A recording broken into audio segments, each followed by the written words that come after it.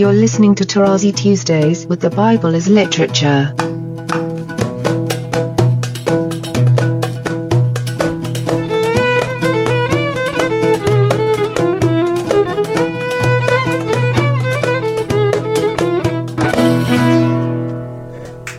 Hi, this is Father Mark Boulos, and you are listening to Tarazi Tuesdays with the Bible as Literature podcast. With a bit of common knowledge and an uncommon familiarity with the original text of the Bible, Father Paul reminds us why scholarship isn't all it's cracked up to be.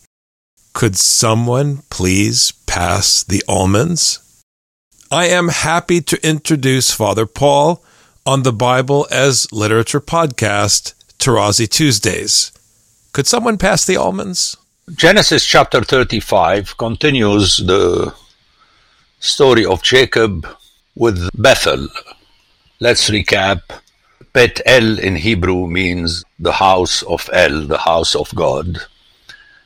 And there is obviously, as I explained earlier, a play on that, where the text is pushing Jacob to understand that ultimately the Bet El is the household of God, what he gives as a gift through progeny of people or a family, a flock that lives in the open under a tent, as we shall see soon, and not under a building. And this is the tension all the way in the story of Jacob. We need to keep this in mind because we are prone to view success from the lens of human success. Look at the way we speak about buildings. Even in churches in North America and parishes, what you post is that ultimately, if you don't have a building, then you have not done anything. Okay, you are still a mission that needs to rent a place, and then slowly on, you buy your own place, and you adorn it. And people like to quote Leviticus for that. I remember I went once to lead a retreat in a parish, and the women were very upset when I spoke against the building and so on, because they worked hard to adorn the interior of their church, and they quoted Leviticus. And then you have to remind them that this is a big joke, because the people had to pack everything every night in order to move ahead through the wilderness. I mean, as my buddy, Father Timothy Lowe, told me several times lately, Father Paul, I think if people do not want to submit to your thesis that the Bible is basically an irony against the human being, not so much against the plants and the animals, but against the human being, then there is no way we're going to understand correctly Scripture, and we're going to just abuse it. And that's what we have here in this chapter. And I'm going to go a little bit faster because we heard these things, and the Bible is basically repetitive. As I keep repeating, it is repetitive. Notice how in verse 6 we hear that Jacob came to Luz, that is Bethel, which is in the land of Canaan. I mean, this Luz business doesn't make any sense. Who talks about it? Even scholars says, well, it was the original name of Bethel. But that's not enough. When you hear it in Hebrew, then you hear Luz, which is almond in Hebrew and in Arabic. And thus it's a reference to a tree that is the gift of God. Remember how in Genesis 2 he planted the trees. That's why the palm date, the Tamar, and we're going to meet this name soon, Tamar. It's very important. It's not there was a woman whose name was Tammy. That's not Scripture. It's all in the play on the meaning of words in the original. So thus, this is a reminder that originally it was just an oasis, a garden, whatever you want to call it, and then slowly on the human beings built a temple for the Lord, and this will come back to us in the story of David, who was unhappy. Can you imagine? David was unhappy for the sake of his God. Poor God, he doesn't have a place. And many preachers and priests refer to this story when they want to push their parishioners to buy a piece of land and build a building. We do that time and again. Poor God, he can't manage on his own. And in the area of the plantation, he builds an altar again, which is not good, and called the place El Bethel. And here the author is playing against Jacob to remind him that in Bethel, the main factor is the El. So he added the God of the house of God, which is untranslatable. El Bethel doesn't mean much, which means that the name of the place is the name of a living being, the way Luz is a living entity, the tree. And then the additional verse 8, otherwise they don't have any meaning or function if we don't give them their due. That Deborah, Rebecca's nurse, and for those who hear the original would hear that it is from the same root as Dabar and Midbar, the word, the teaching. This will come to us in the famous Deborah, who is a prophetess. It's unbelievable in the book of Judges. I mean, you have a woman prophetess right there that put to shame Barak, which means the lightning, the power, the macho man. And she was buried under an oak below Bethel. Notice again the introduction of a tree. And then the name of the place is Elon Bakut, which means the oak of crying, weeping, because Deborah died. Now imagine someone who doesn't know Hebrew, I need to repeat that until my last breath, is not hearing scripture. That person is only hearing Sunday school material that was produced by human minds who have no clue about what scripture is, because their reference is the building of their local church. The following verse pushes in the same direction. I mean, anyone who knows Arabic could not miss the meaning of Paddan Aram. What is Paddan Aram?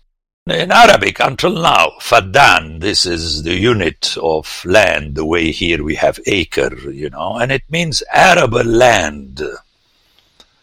That's the area between the two rivers again. You need water to give life to the land around you.